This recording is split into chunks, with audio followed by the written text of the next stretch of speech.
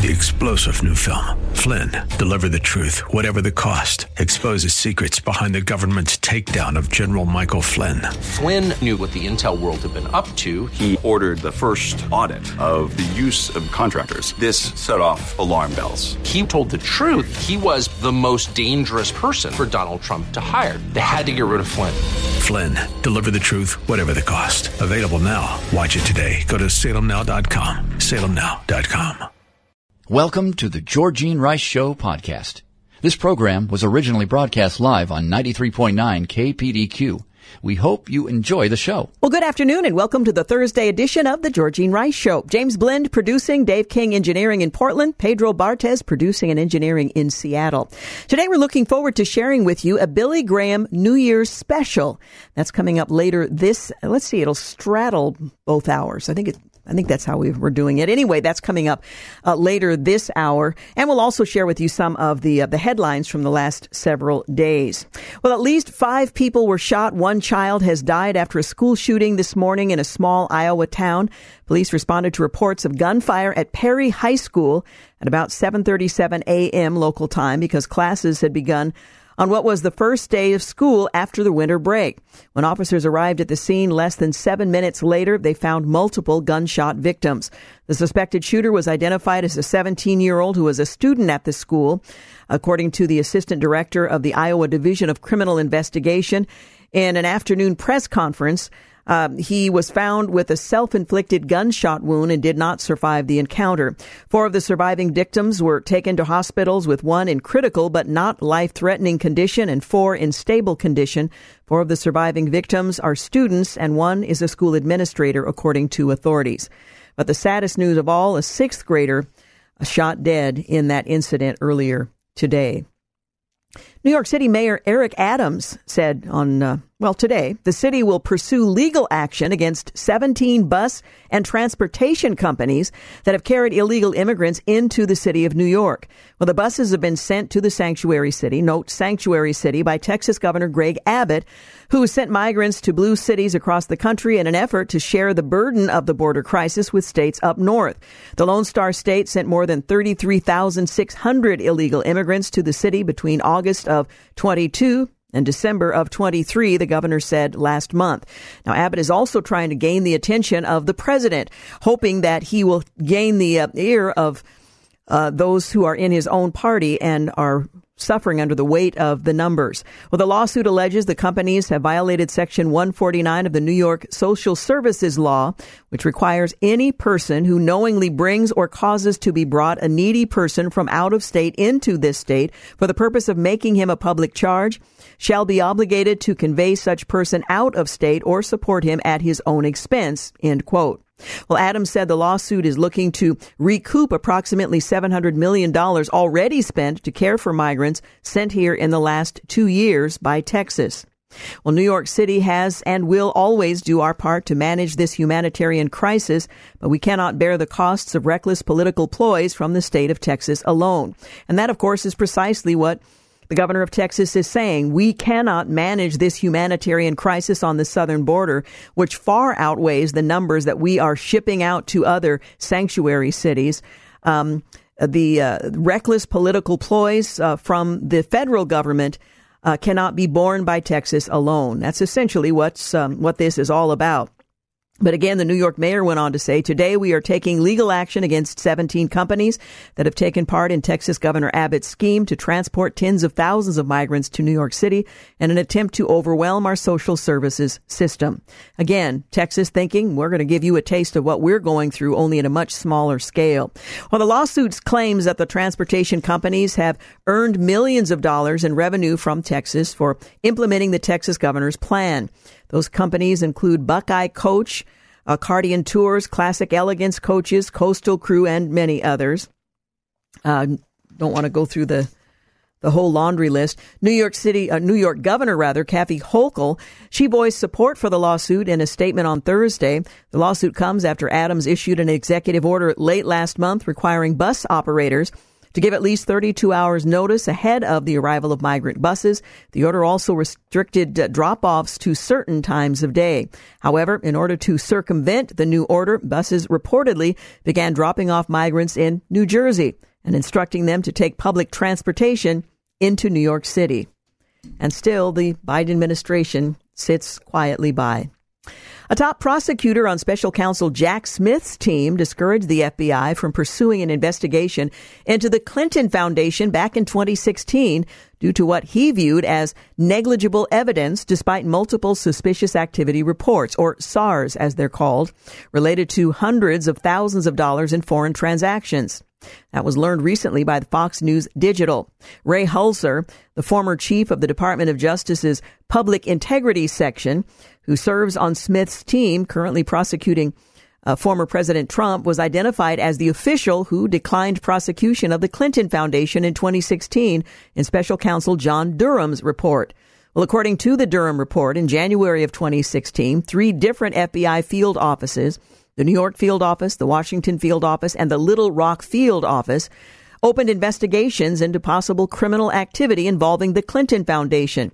The report reveals that the case was opened referring to an intelligence product, and corroborating financial reporting that a particular commercial industry likely engaged in federal public official in a flow of benefits scheme, namely large monetary contributions were made to a nonprofit under both direct and indirect control of the federal public official in exchange for favorable government action and or influence.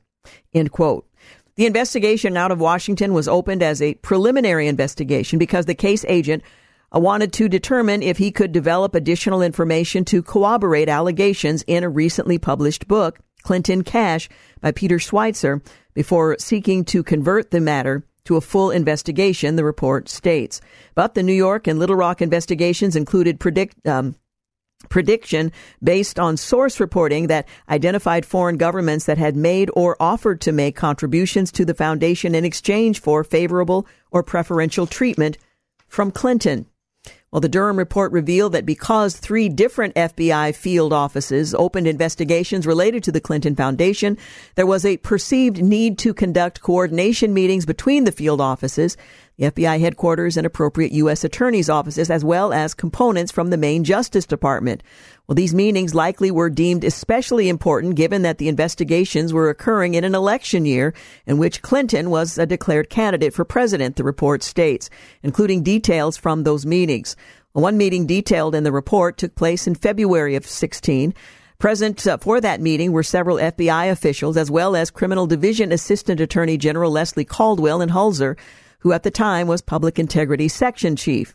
Durham interviewed Hulser as part of the investigation. Hulser told Durham that the FBI briefing on the Clinton Foundation was poorly presented and that there was insufficient prediction for at least one of the investigations due to its reliance on allegations contained in a book. Well, Hulser downplayed information provided by the New York field office and recall that the amount involved in the financial reporting was de minimis, the report states. However, Durham's team reviewed the financial reports to better understand the allegations. Well, a source familiar with the matter said that there were multiple SARS filed, these reports filed related to the Clinton Foundation during that time. In 2012, Hillary Clinton served as Secretary of State. Banks have a duty to file these reports, but it is up to the Justice Department to determine if there is any criminality, and they simply chose to opt out. You're listening to The Georgene Rice Show. Again, coming up later this hour, Billy Graham's New Year special. We'll be back. You're listening to The Georgene Rice Show podcast. It's aired on 93.9 KPDQ. Hey, welcome back. I'm Georgene Rice. The Islamic State of Iraq and Syria, or ISIS, is claiming responsibility for the suicide bomb attacks in Iran this week. It has been learned. ISIS claims to have orchestrated the double suicide bomber attack at the memorial to deceased Iranian military official Qasem Soleimani. A statement from ISIS published in Telegram named terrorist operatives Omar al-Mawahid, Sayfullah al-Muhajid, as the suicidal attackers behind the dual martyrdom operation. The explosion killed at least 103 people, wounded up to 141 more in Kerman, Iran, according to Wednesday reports from Iranian media. Soleimani was killed in 2020 at the hands of a U.S. drone strike ordered by then-President Trump. Some Iranian leaders initially blamed Israel for the attacks, though the accusations were rebuffed by Western powers. The incident comes amid severe tensions, of course, between Iran, the U.S., and Israel. Iran's proxy terrorist groups have attacked U.S. bases in Iraq and Syria more than 100 times since October, and Iran-backed Houthi rebels in Yemen have harassed trade in the Red Sea. Hezbollah, another Iran-supported group, has threatened Israel's northern border with drone attacks as well. Well, nearly 200 names that had previously been redacted from court documents in a lawsuit against Jeffrey Epstein's former lover and accomplice have been made public on orders of a federal judge in New York. U.S. District Judge Loretta Presky, she ordered that the release in December, but gave the Jane and John Does 2 weeks in case they wanted to appeal. The names were unveiled in a series of 40 documents that have been posted to a docket without previous redactions that hid big names, including former President Clinton, Donald Trump, the Clintons' estranged longtime aide Doug Band, Prince Andrew, and the late former New Mexico Governor Bill Richardson, and the French modeling agent, whose name you probably wouldn't know, who, like Epstein, died while awaiting trial. Epstein had many high-profile connections, including former U.S. presidents, former prime ministers, and Britain's Prince Andrew, as well as Hollywood stars, leading academic people in the modeling and fashion industries, and other public figures. Some of the names were previously known through other means, despite having been withheld from the public's eye in the lawsuit. Some of those associations were professional in that he was by all accounts, brilliant, in quotes, money manager. So it's not clear what those associations actually mean, and those names having been released, but that trove of documents were made public earlier today. The U.S. has not yet confirmed the death of Hamas leader Salah Arori, who remained high on the Rewards for Justice program's wanted list with a $5 million bounty for several years. State Department spokesperson Matthew Miller said during a Wednesday press briefing that the U.S. had no heads up about the strike on Beirut that killed Arori, and that the U.S. had no information about Israel's involvement in the strike, nor to suggest they were responsible for it. Miller called Arori a brutal terrorist with civilian blood on his hands and dodged a question about whether Israel had a right to kill him amid the ongoing war between the Jewish state and the terror organization. The House of Representatives is again teetering on the edge of a government funding showdown as House Republican leaders are preparing for their majority to be whittled down to just 2. Representative Bill Johnson, Republican out of Ohio, confirmed on Tuesday that he will resign from Congress effective January 21st to be the Youngstown State University's next president. That's right in the middle of Congress's 2 government funding deadlines. Under a continuing resolution passed late last year, the House and Senate must reach an agreement to fund certain agencies by the 19th of this month and others by February 2nd. But the narrow 2-seat margin Johnson will leave behind won't last long. Representative Brian Higgins said in November that he would leave Congress in February. He's a Democrat from New York. If he stays past the 2 weeks of the month, or rather 2 days of the month, House Republicans will have little wiggle room in bipartisan negotiations on avoiding a government shutdown if a plan is not put in place by February 2nd. Former House Speaker Kevin McCarthy's departure, effective December 31st, reduced the GOP to a 3-seat majority just days before Johnson's plans were announced. For the 4th year in a row, liberal California topped U-Haul's growth index list for having the largest net outbound movers in 2023. U-Haul publishes its growth index report every year, analyzing the difference between the number of one-way U-Haul trucks coming into the state or city and those leaving. If a mover relocates from California to Texas, for example, that would be calculated as a Texas gain. And while one-way transactions in 2023 remain below the record-breaking levels we witnessed immediately following the pandemic, they continue to see many of the same geographical trends from U-Haul customers moving between states. That's what John J.T. Taylor, U-Haul International President, said in a statement Tuesday. For the past 3 years, Texas secured the highest count of movers using one-way U-Haul moving equipment, maintaining its position at the summit of the moving company's growth index. Well, Russia unloaded a barrage of missiles on Ukraine. They launched another mass drone and missile attack against the country, the latest in a growing campaign to break Ukrainian morale and wear down its air defense system. The barrage of 99 missiles early Tuesday morning was the second significant salvo in less than a week after one of the largest missile attacks of the war on Friday. The heavy bombardments are putting pressure on Ukraine's stocks of air defense missiles, which it receives primarily from the West.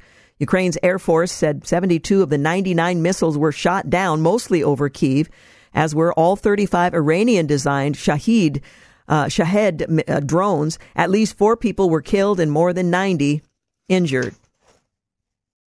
A school district in California is pushing gender theory books and films on students of all grades.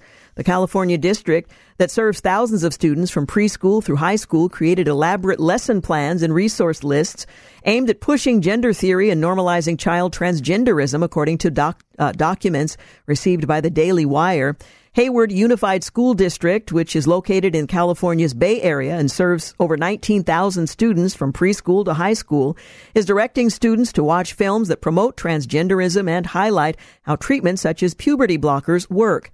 The pro-trans lesson plans come amid a broader national uproar over schools pushing gender ideology on children, with some even encouraging so-called social transitions among students without parents' approval or knowledge, for that matter. Reverend Don Wildman, founder of the American Family Association, passed away late last week. Don Wildman, for decades, built the American Family Association, which began in 1977 and is now being led by his son, Tim. Don was one of the organizers of the Arlington Group, which met for years to develop strategies that conservative groups could agree on. He was always the voice of reason and strength, according to Gary Bauer. Because of Don's leadership and unapologetic defense of our values, he and AFA were often targets of disgusting smear campaigns, Bauer points out, by the radical left. The Southern Poverty Law Center labeled AFA a hate group. Nothing could be further from the truth. Bauer goes on to say, I learned a long time ago that when the SPLC, the Southern Poverty Law Center, labels you a hate group, you are a group that they hate. So AFA wears their scorn as a badge of honor, as they should. Don's leadership will be deeply missed, but I have no doubt that he was welcomed home to the words we all long to hear. Well done, good and faithful servant. Nikki Haley says derogatory suggestions in recent weeks by 2 of her top rivals for the Republican presidential nomination that she's hoping to serve as former President Trump's 2024 running mate are a clear signal they are losing. But Haley, the former South Carolina governor who later served as ambassador to the United Nations in the Trump administration, once again passed on an opportunity to categorically deny she would join Trump on the Republican ticket should the former president win the party's nomination. In an interview on Tuesday ahead of a town hall in New Hampshire, she reiterated she is running to win. Over a dozen of President Biden's campaign staffers hired to re-elect the president issued an anonymous letter on Wednesday protesting the president's approach to the ongoing Israel-Hamas war. In a letter shared on Medium, 17 current Biden for President staffers called for Biden to advocate for an immediate ceasefire in the war started by the Palestinian terrorist organization Hamas. Surprise attack on innocent Israelis. As your staff, we believe it is both a moral and electoral imperative for you to publicly call for a cessation of violence, the staffers wrote in the letter. In addition to calling for an immediate ceasefire, the 17 individuals urged the administration to end unconditional military aid to Israel and advocated for a de-escalation in the region, including the release of hostages. The staffers argued that it is not merely enough to be an alternative to Donald Trump, but Biden needs to support a ceasefire. Earlier in December, dozens of staffers protested their boss's Israel policy. Ceasefire was spelled out in lit candles in front of the protesters with a sign behind them reading, President Biden, your staff demands a ceasefire. Well, author and activist Kenny Xu is hoping to take his fight for a colorblind society to U.S. Congress. Xu is the founder of Color Us United, a North Carolina-based organization that advocates for a race-blind society and equal treatment of individuals. He's also written 2 popular books, An Inconvenient Minority and The School of Woke, both of which put a spotlight on affirmative action and critical race theory at American schools and universities. Along the way, he helped lead the affirmative action cases the Supreme Court ruled on in June. Now the Republican is running for U.S. Congress in North Carolina's 13th district. a seat currently held by Democrat Representative Wiley Nickel, and his first test will be the GOP primary on the 5th of March. You're listening to The Georgene Rice Show. We'll be back momentarily. You're listening to The Georgene Rice Show podcast. It's aired on 93.9 KPDQ. Hey, welcome back. You are listening to The Georgene Rice Show. Just a reminder, coming up in the next couple of segments, we'll hear a Billy Graham New Year special. That'll be followed by the Portland edition with additional headlines. So stick around. Some good edifying information from the Billy Graham Association.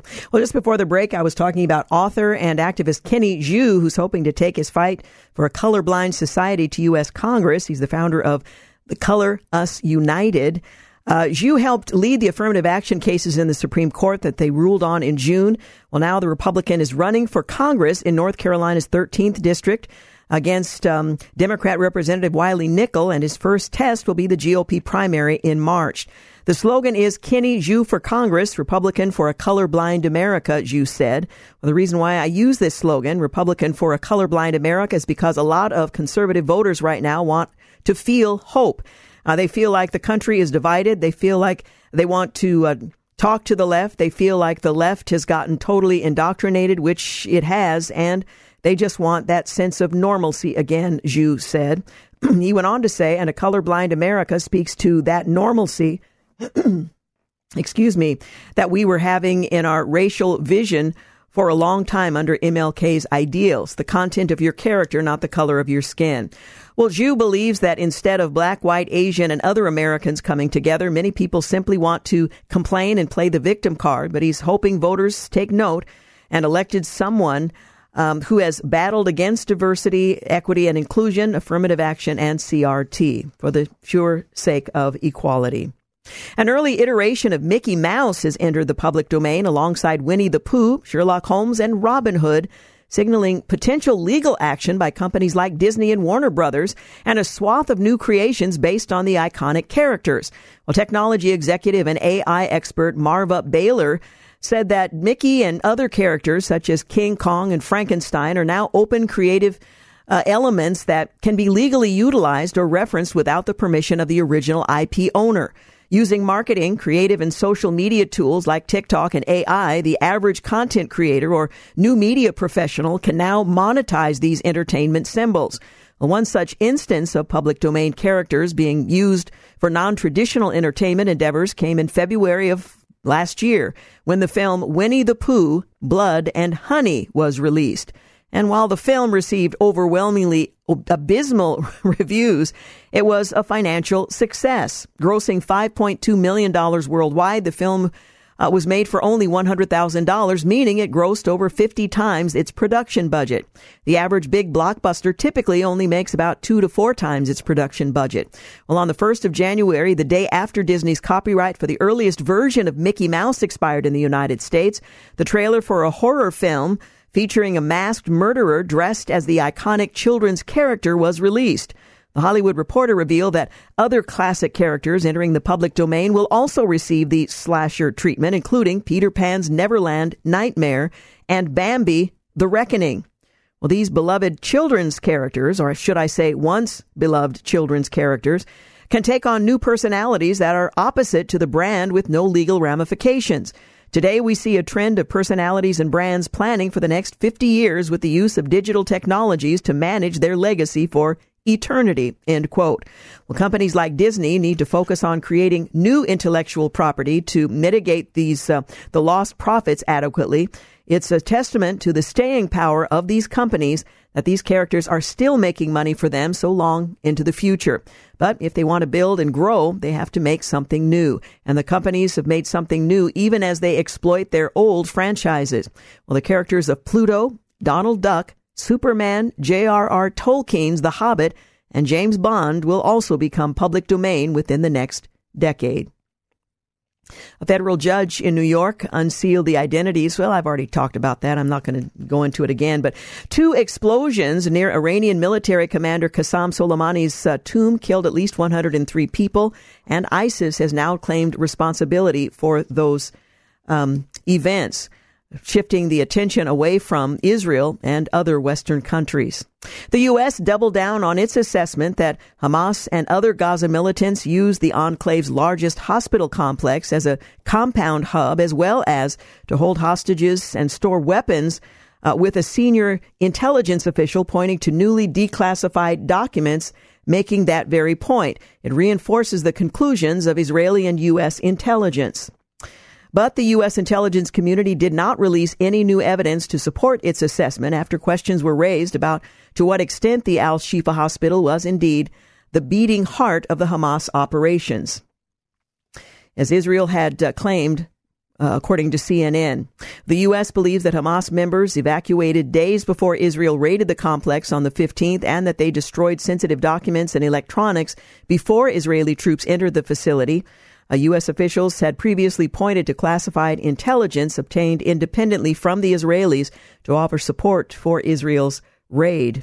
Well, Gaza's hospitals have played a central role in the dueling narratives surrounding the war that Hamas-run health ministries say has killed 22,100 people, though it does not differentiate between civilian combatants and combatants. So that number has been called into some question. Well, coming up later in the program, we're going to hear from the Billy Graham Evangelistic Association as they're offering a year-end special to look back as well as to look forward to what we can expect in this coming year. So I hope you'll stay tuned for that. That will straddle the end of this first hour and into the first two segments of the next hour. We'll continue in Portland with some headlines, and in Seattle, we will sign off. And hope you'll join us tomorrow as we take a look at some of the lighter side of the news. That's coming up in the next several segments here of the Georgene Rice Show. We've been covering much of the news as it's developed here in the Portland, in the country after the start of the new year, and we're anticipating a pretty raucous election season. That said, with the Republican caucuses coming up in less than 2 weeks, it's going to be an interesting contest. It doesn't necessarily determine who will win the nomination, but it will be at least the start of a very raucous political season. And the president began his political campaign earlier this week, and that will but it will continue tomorrow with a major speech in which he will focus on white supremacy and Donald Trump rather than his own record. So it has begun, and they've hit the ground, running, but not very fast. Well, in other news, China and India scored moon landings while Russia, Japan, and Israel ended up in the lunar trash heap. Now, two private companies are hustling to get the U.S. back in the game more than 5 decades after the Apollo program ended, in part of a NASA-supported effort to kickstart commercial moon deliveries as the space agency focuses on getting astronauts back there. Well, there's scouts going to the moon ahead of us, the NASA administration says, trying to soften the blow somewhat. Pittsburgh's Astrobotic Technology is up first with a planned liftoff of a lander on Monday aboard a brand new rocket, United Launch Alliance's Vulcan. Houston's Initiative Machines aims to launch a lander in mid-February, hoping a flight with SpaceX, which has been doing some test flying of late. Then there's Japan, which will attempt to land in 2 weeks. The Japanese Space Agency's lander with 2 toy-sized rovers had a big head start, sharing a September launch with an X-ray telescope that stayed behind in orbit around the Earth. If successful, Japan will become the 5th country to pull off a lunar landing. Russia and the U.S. did repeatedly in the 1960s and 70s. China has launched 3 times in the past decade, including on the moon's far side, and is returning to the far side at some point in the near future, returning later this year to bring back lunar samples. And just last summer, India did it as well. Only the U.S. has put astronauts on the moon, however. Landing without wrecking is no easy feat. There's hardly an atmosphere to slow spacecraft, and parachutes obviously won't work. That means a lander has to descend using thrusters while navigating past treacherous cliffs and craters on the surface of the planet. A Japanese millionaire's company, IzSpace, saw its lander smash into the moon last April, followed by Russia's crash landing in August. India triumphed a few days later near the South Polar region It was the country's second try after crashing in 2019.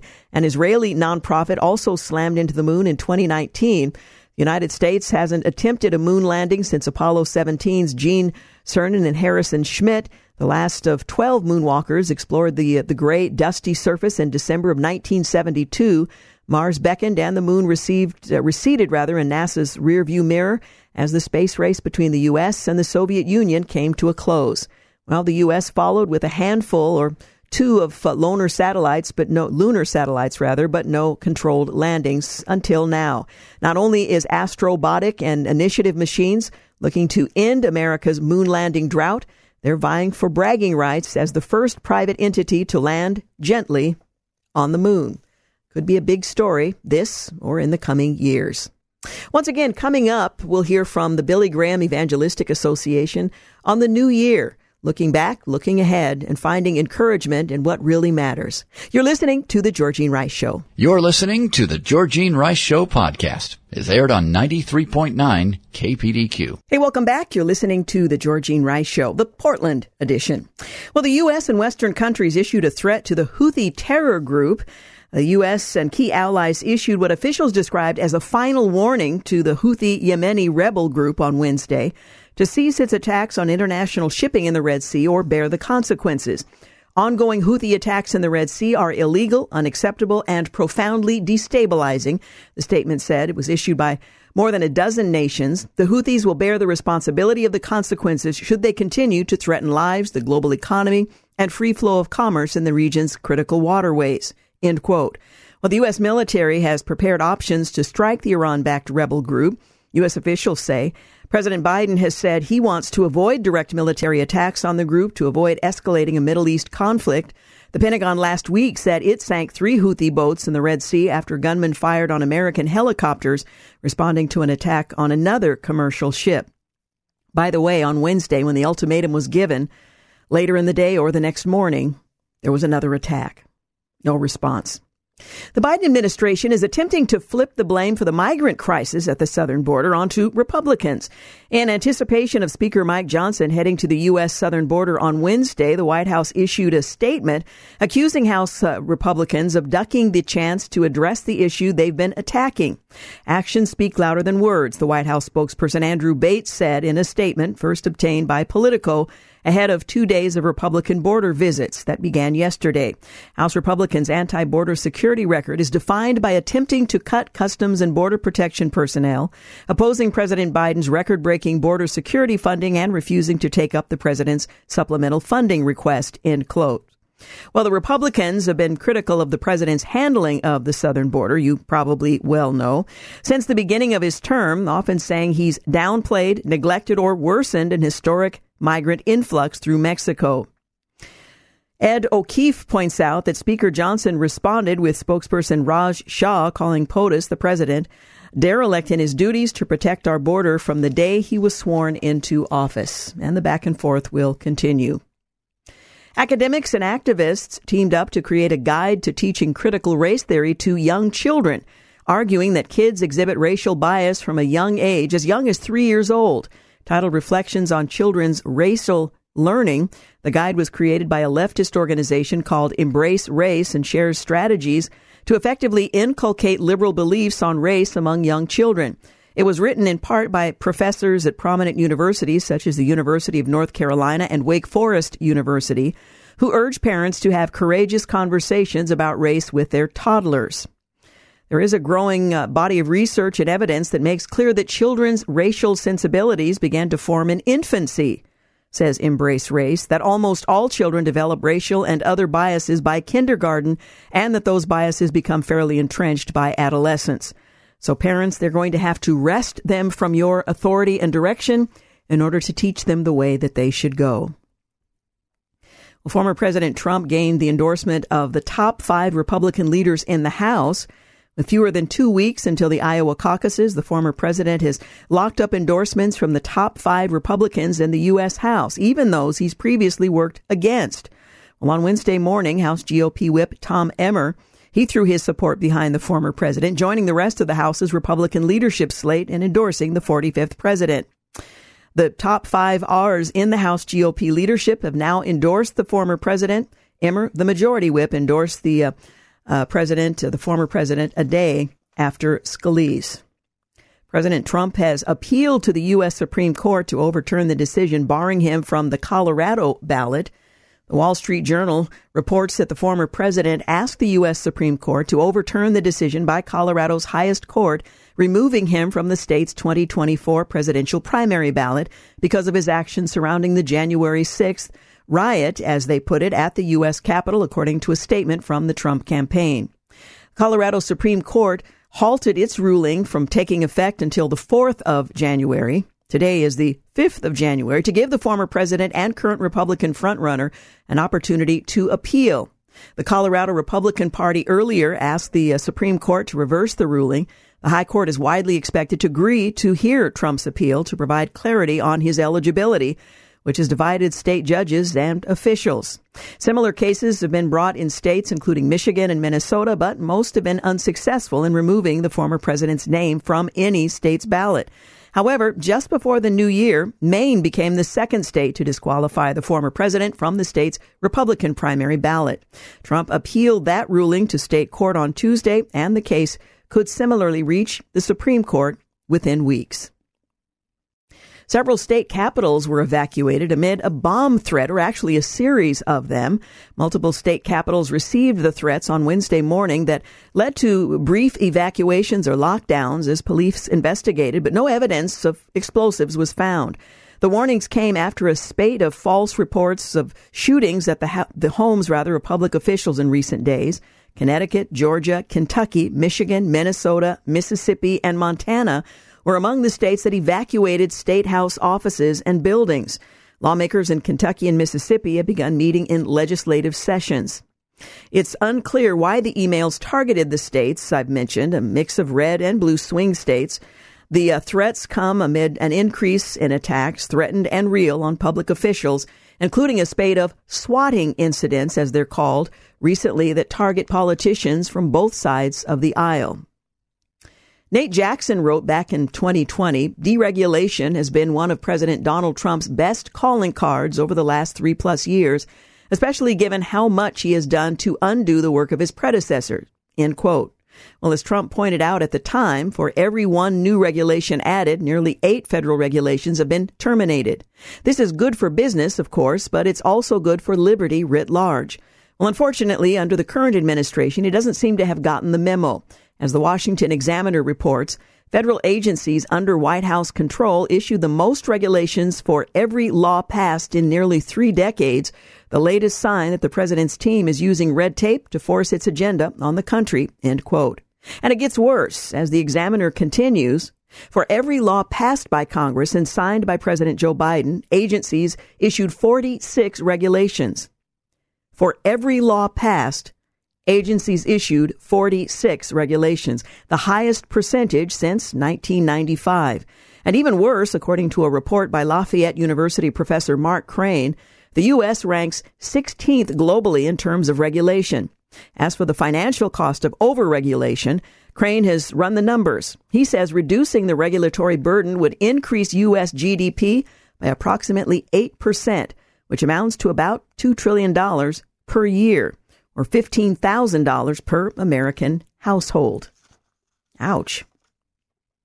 President Trump's bold border promise has been made. In a Des Moines Register op-ed yesterday, the former president, Donald Trump, begins by saying, the most urgent task facing the next president is to end Joe Biden's nation-wrecking nightmare on the southern border.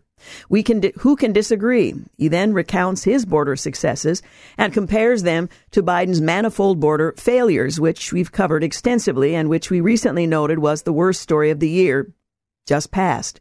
Trump doesn't mention his first-term failures to build the wall and have Mexico pay for it, but he lays out an aggressive and detailed plan that includes a record-setting deportation operation this time around, and public sentiment being much more attuned to border security than it was 7 years ago. A second-term Trump should have more favorable headwinds. We do not have time for on-the-job training, Trump writes. Unlike every other candidate, with me, there is no question. I promise you that I will get this job done, end quote. The question is whether or not he'll be given a chance to do just that. You're listening to The Georgene Rice Show. We're going to take a quick break, but we will return in just a few moments. You're listening to The Georgene Rice Show podcast. It's aired on 93.9 KPDQ. Hey, welcome back. You're listening to the final segment of The Georgene Rice Show. Well, former President Trump added two big GOP endorsements, aside from the ones I mentioned a few moments ago. If runaway polling and early endorsements are a sign of political inevitability, Donald Trump should be feeling pretty good these days. House Majority Leader Steve Scalise and Arkansas Senator Tom Cotton, they announced their endorsements for the former president this week, and they come as Trump's rivals, Florida Governor Ron DeSantis and former South Carolina Governor Nikki Haley, are struggling to remain relevant. When Donald Trump was president, Scalise said, American workers and families were thriving.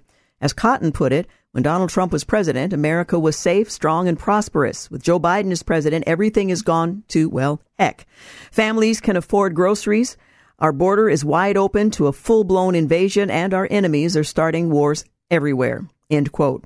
Well, as for the state of the race, Real Clear Politics has Trump leading DeSantis by 33 points in Iowa and Haley by 22 in New Hampshire. Nationally, he leads both challengers by a whopping 52 points. With Democrat mayors from the sanctuary cities of Chicago and New York calling on Texas Governor Greg Abbott to end his migrant busing crusade, the Republican responded by doubling down. In a post on X, Abbott stated, and I quote, Texas has transported over 95,000 migrants to sanctuary cities. Sanctuary cities like New York City and Chicago have seen only a fraction of what overwhelmed Texas border towns face daily. We will continue our transportation mission until Biden reverses course on his open border policies, end quote. Well, speaking of important numbers, in fiscal year 23 alone, U.S. Border Patrol encountered 2.4 million illegal border crossers. Democrat mayors need to take their complaint to Joe Biden and not Abbott, who's been seeking to do everything he can in his power to stop the flow of illegal immigrants across Texas' southern border. Meanwhile, the Biden administration is trying to prevent Abbott from addressing the problem as the Justice Department filed an emergency motion with the U.S. Supreme Court to force the removal of razor wire on the southern border that Texas has set up. Abbott responded, "See you in court." The National Association of Letter Carriers, the union that represents some 300,000 union postal workers, has endorsed Joe Biden for president, according to the NALC president, Frederick Rolando. The reason had to do with Donald Trump's criticism of public sector unions, whereas Biden was, and will continue to be, a fierce ally and defender of the United States Postal Service, end quote. Biden's reelection is also essential for the survival of the USPS.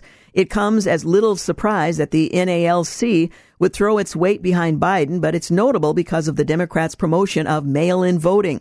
Trump has rightly criticized and opposed mail-in voting because it is ripe for fraud. Democrats and left media pundits have disingenuously sought to deny this reality and have spun any criticism of mail-in voting as an effort to suppress voting rights. Meanwhile, President Biden kicked off his campaign with a J6 speech on the threat of white supremacy and Donald Trump. Very little about himself, but about others.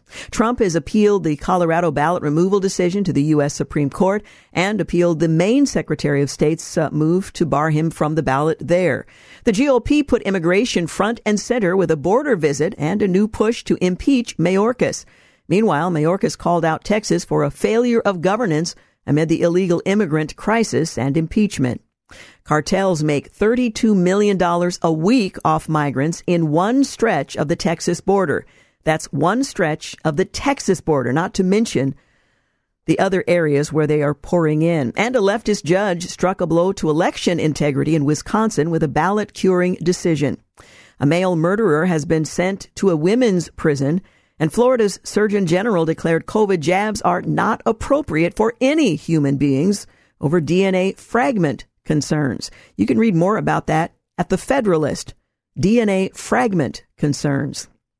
Well, on this day in history, 1896, Utah is admitted as the 45th state. 1904, the U.S. Supreme Court in Gonzalez versus Williams rules that Puerto Ricans are not illegal immigrants and can enter the United States freely. However, the court stopped short of declaring them citizens.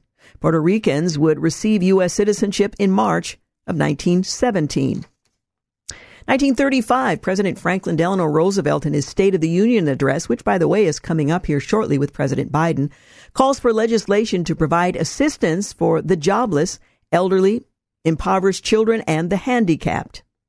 1943, Soviet dictator Joseph Stalin, he makes the cover of Time magazine as the 1942 Man of the Year. 1951, during the Korean War, North Korean and Communist Chinese forces recapture the city of Seoul. 1964, Pope Paul VI, he begins a visit to the Holy Land, the first papal pilgrimage of its kind. 1965, President Lyndon B. Johnson, he delivers his State of the Union address, in which he outlined the goals of his great society. 1974, President Richard Nixon refuses to hand over tape recordings and documents subpoenaed by the Senate Watergate Committee. 1995, the 104th Congress convenes, the first entirely under Republican control since the Eisenhower era. 2002, Sergeant First Class Nathan Ross Chapman, a U.S. Army Special Forces soldier, is killed by small arms fire during an ambush in eastern Afghanistan. He is the first American military death from enemy fire in the war against terrorism. 2002. 2006, U.S. Supreme Court agrees that Joseph Padilla, held for 3.5 years as an enemy combatant, can be transferred to civilian authorities in Miami. 2009, New Mexico Governor Bill Richardson announces he is withdrawing his nomination to be President-elect Barack Obama's Commerce Secretary amid a grand jury investigation into how some of his political donors had won a lucrative state contract. Prosecutors later would decline to bring charges against Richardson. 2009, a female suicide bomber strikes Shiite pilgrims in Baghdad, killing 38. On this day in history, 2018, the Trump administration moves to vastly expand offshore drilling from the Atlantic to the Arctic oceans with a 5-year plan that would open up federal waterways off of California for the first time in decades and possibly open new areas of oil and gas exploration along the East Coast. And finally, on this day in history, 2018, the Dow Jones Industrial Average bursts through the 25,000 mark, closing at 25,075.13 just 5 weeks after its first close above 24,000. Well, there's much going on in this new year of ours, and I hope that you, along with so many others, are turning your hearts toward faith, toward seeking direction and what God has in mind for each of us to do as we face what could be a very challenging year. And I'm looking forward to seeing what the days ahead have to offer, but I'm also a bit apprehensive about those days as well. So we'll just prayerfully spend time bending the knee, reflecting on what God's Word says and what we are to do in response. With that in mind, keep in mind the Iowa school shooting victims, that shooting taking place earlier in the day in which one 6-year-old, or rather one 6th grader, I should say, was shot dead and 5 others injured. All are expected to survive with the exception of that one 6th grade child. Well, we are out of time. I do want to thank James Blend for producing, Dave King for engineering, and thank you for making the Georgene Rice Show part of your day. Join us tomorrow as we take a look at the lighter side of the news and the week in review and share this week's Christian Outlook. Have a great night. Thanks for listening to the Georgene Rice Show podcast. If you'd like more information on today's guests, please visit the show at kpdq.com and like us on Facebook. And join us live every weekday at 4 for more critical thinking for critical times on 93.9 KPDQ. 3-star General Michael J. Flynn, head of the Pentagon Intelligence Agency, knew all the government's dirty secrets. He was one of the most respected generals in the military. Flynn knew what the intel world had been up to. He understood its funding. He ordered the first audit of the use of contractors. This set off alarm bells. The explosive new documentary, Flynn, Deliver the Truth, Whatever the Cost, uncovers the facts behind this scandal. Flynn told the truth. He was the most dangerous person for Donald Trump to hire. I find out the worst enemy that I'm going to face in my life is right here in America. They took my assessment and they wanted me to change it. And I was like, I'm not changing it. They had to get rid of Flynn. With in-depth interviews, archival footage, and never-before-seen personal records of the man behind the headlines. I just felt like I was drowning. Flynn, deliver the truth, whatever the cost. Available now. Watch it today. Go to salemnow.com. salemnow.com.